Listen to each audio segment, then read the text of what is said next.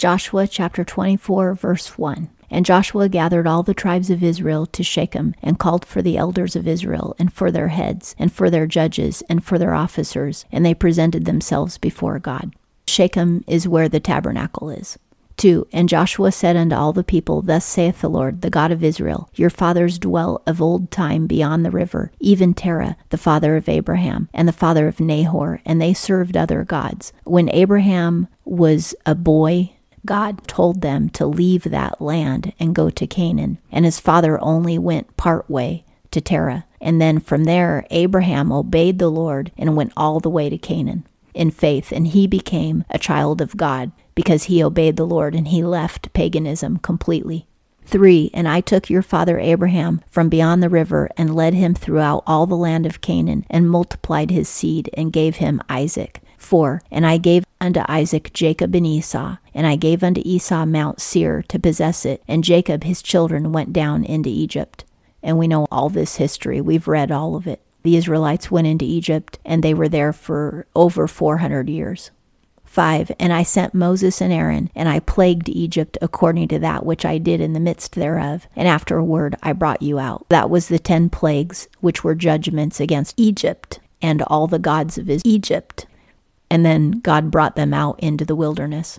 6. And I brought your fathers out of Egypt, and ye came unto the sea, and the Egyptians pursued after your fathers with chariots and with horsemen unto the Red Sea. The Red Sea is south of the Dead Sea. That's where they crossed when the chariots were covered in water because of a great miracle of the Lord.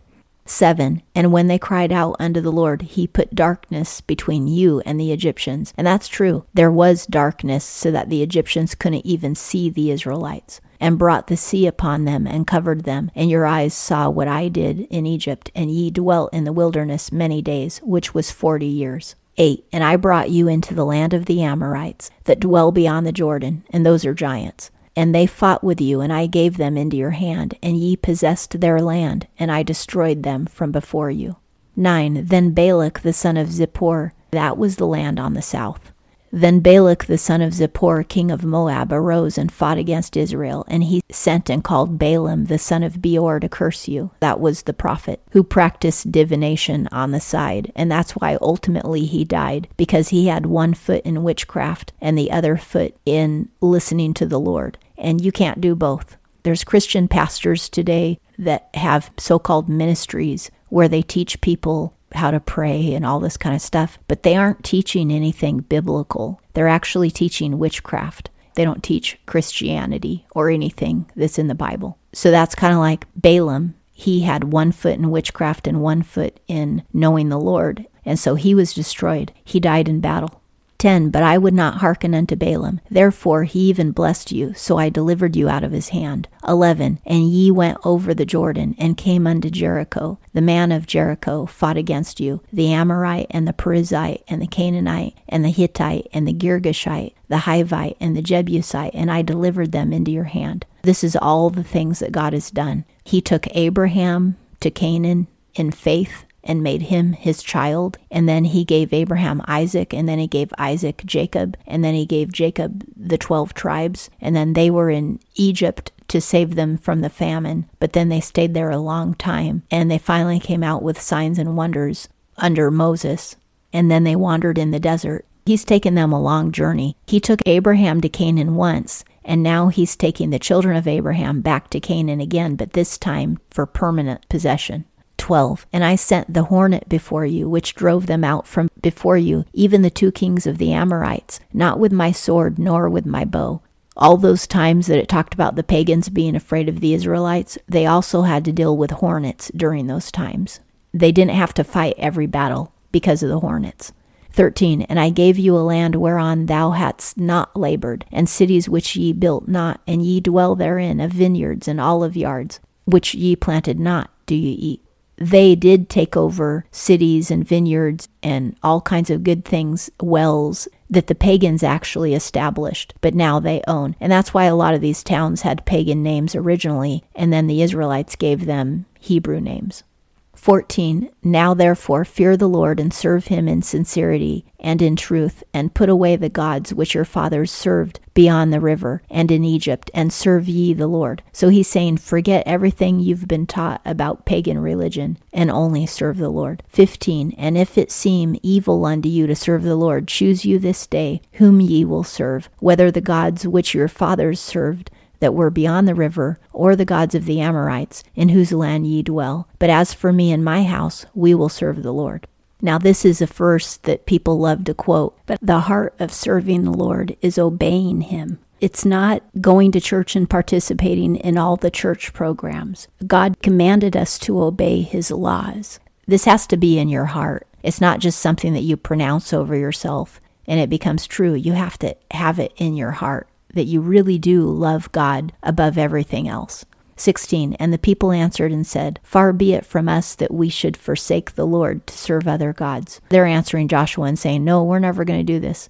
Well, they are going to do it, but at that moment, they don't think they are.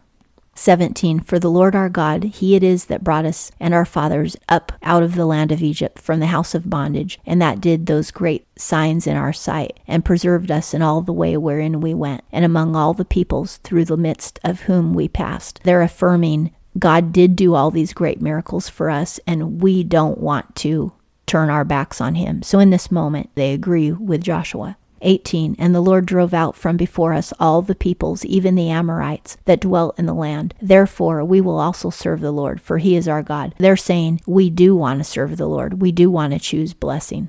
19. And Joshua said unto the people, Ye cannot serve the Lord, for he is a holy God. He is a jealous God. He will not forgive your transgression, nor your sins. 20. If ye forsake the Lord, and serve strange gods, then he will turn and do you evil and consume you. After that he hath done you good. Joshua was warning them, you can't serve both. You can't have your pagan gods and the God of Israel. It's one or the other. If you try to serve both, he'll destroy you. Unfortunately, like I said, there's pastors today who serve both, and they're teaching their congregation to serve both.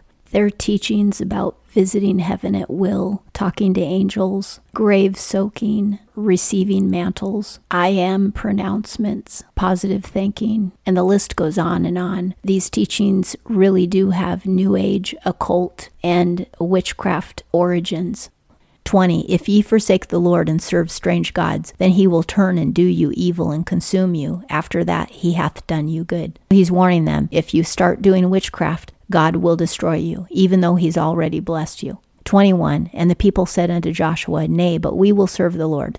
22. And Joshua said unto the people, Ye are witnesses against yourselves, that ye have chosen you, the Lord, to serve him. And they said, We are witnesses. 23. Now therefore put away the strange gods which are among you, and incline your heart unto the Lord, the God of Israel. 24. And the people said unto Joshua, The Lord our God will we serve, and unto his voice will we hearken. This is kind of like a ceremony in a way. They're affirming back and forth that they will be destroyed if they practice pagan religion, and they don't want to be destroyed. They love God, and they want to serve him only, and God is the only one who has blessed them. The pagan gods never did anything for them. 25. So Joshua made a covenant with the people that day, and set them a statute and an ordinance in Shechem. Covenants can be broken. With a covenant, each side has to do their part. God will protect us and save us and preserve us if we serve him and obey him only. That's the covenant. And if we don't, then we become his enemies. 26. And Joshua wrote these words in the book of the law of God, and he took a great stone and set it up there under the oak that was by the sanctuary of the Lord. The pagans love to worship oak trees, but he wasn't worshiping the oak. He was just using it as a landmark, that this is where I wrote the law and put it. He put it under the stone to commemorate that the people had affirmed that they would only follow God. 27. And Joshua said unto all the people, Behold, this stone shall be a witness against us, for it hath heard all the words of the Lord which he spoke unto us. It shall be therefore a witness against you, lest ye deny your God. That stone is a witness. You know, Jesus said that if the people didn't worship me, the rocks would cry out. And there are verses in the Bible talking about how the stars sing praises to the Lord. All of his creation is witness. 28, so Joshua sent the people away, every man unto his inheritance. 29, and it came to pass after these things that Joshua the son of Nun, the servant of the Lord, died, being 110 years old. He told everybody to go home, but then he died. 30, and they buried him in the border of his inheritance in Timnath-serah, which is in the hill country of Ephraim, on the north of the mountain of Gash, because he was an Ephraimite. He was from the blessed tribe of Joseph. Ephraim got the greater blessing than Manasseh. This makes sense that one of the ways that Ephraim was blessed greater was because out of Ephraim came Joshua, the great and mighty warrior and man of faith.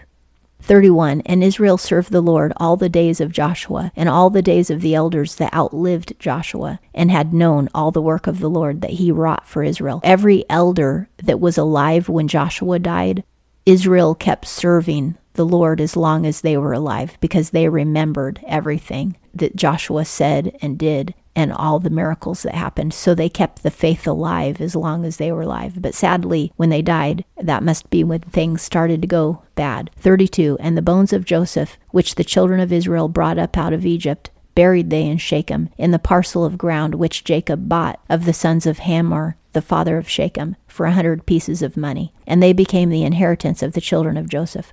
Joseph was second in command in Egypt, and he was an Israelite. And when he died, he prophesied and said, one day you'll be leaving this land. You'll go into the promised land, and I want you to take my bones when you leave. So when Moses took the Israelites out of Egypt, they gathered the bones of Joseph. They've had the bones of Joseph that they carried all through the desert for 40 years, and then they kept carrying them while they were fighting all the battles with the Canaanites in Canaan. And now that they're finally settled, they are burying the bones of Joseph where Israel buried himself and Leah, his first wife. The bones of Joseph got buried in the same place as Israel and Leah.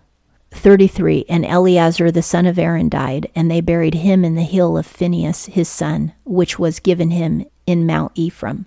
Because Phinehas was given a place to live in the Ephraimites' territory, even though he was a Levite. And that's why Aaron the priest was buried in the Ephraimites' territory, in one of the Levite city areas. And that concludes the book of Joshua. In our next episode, we'll be reading from the book of Judges.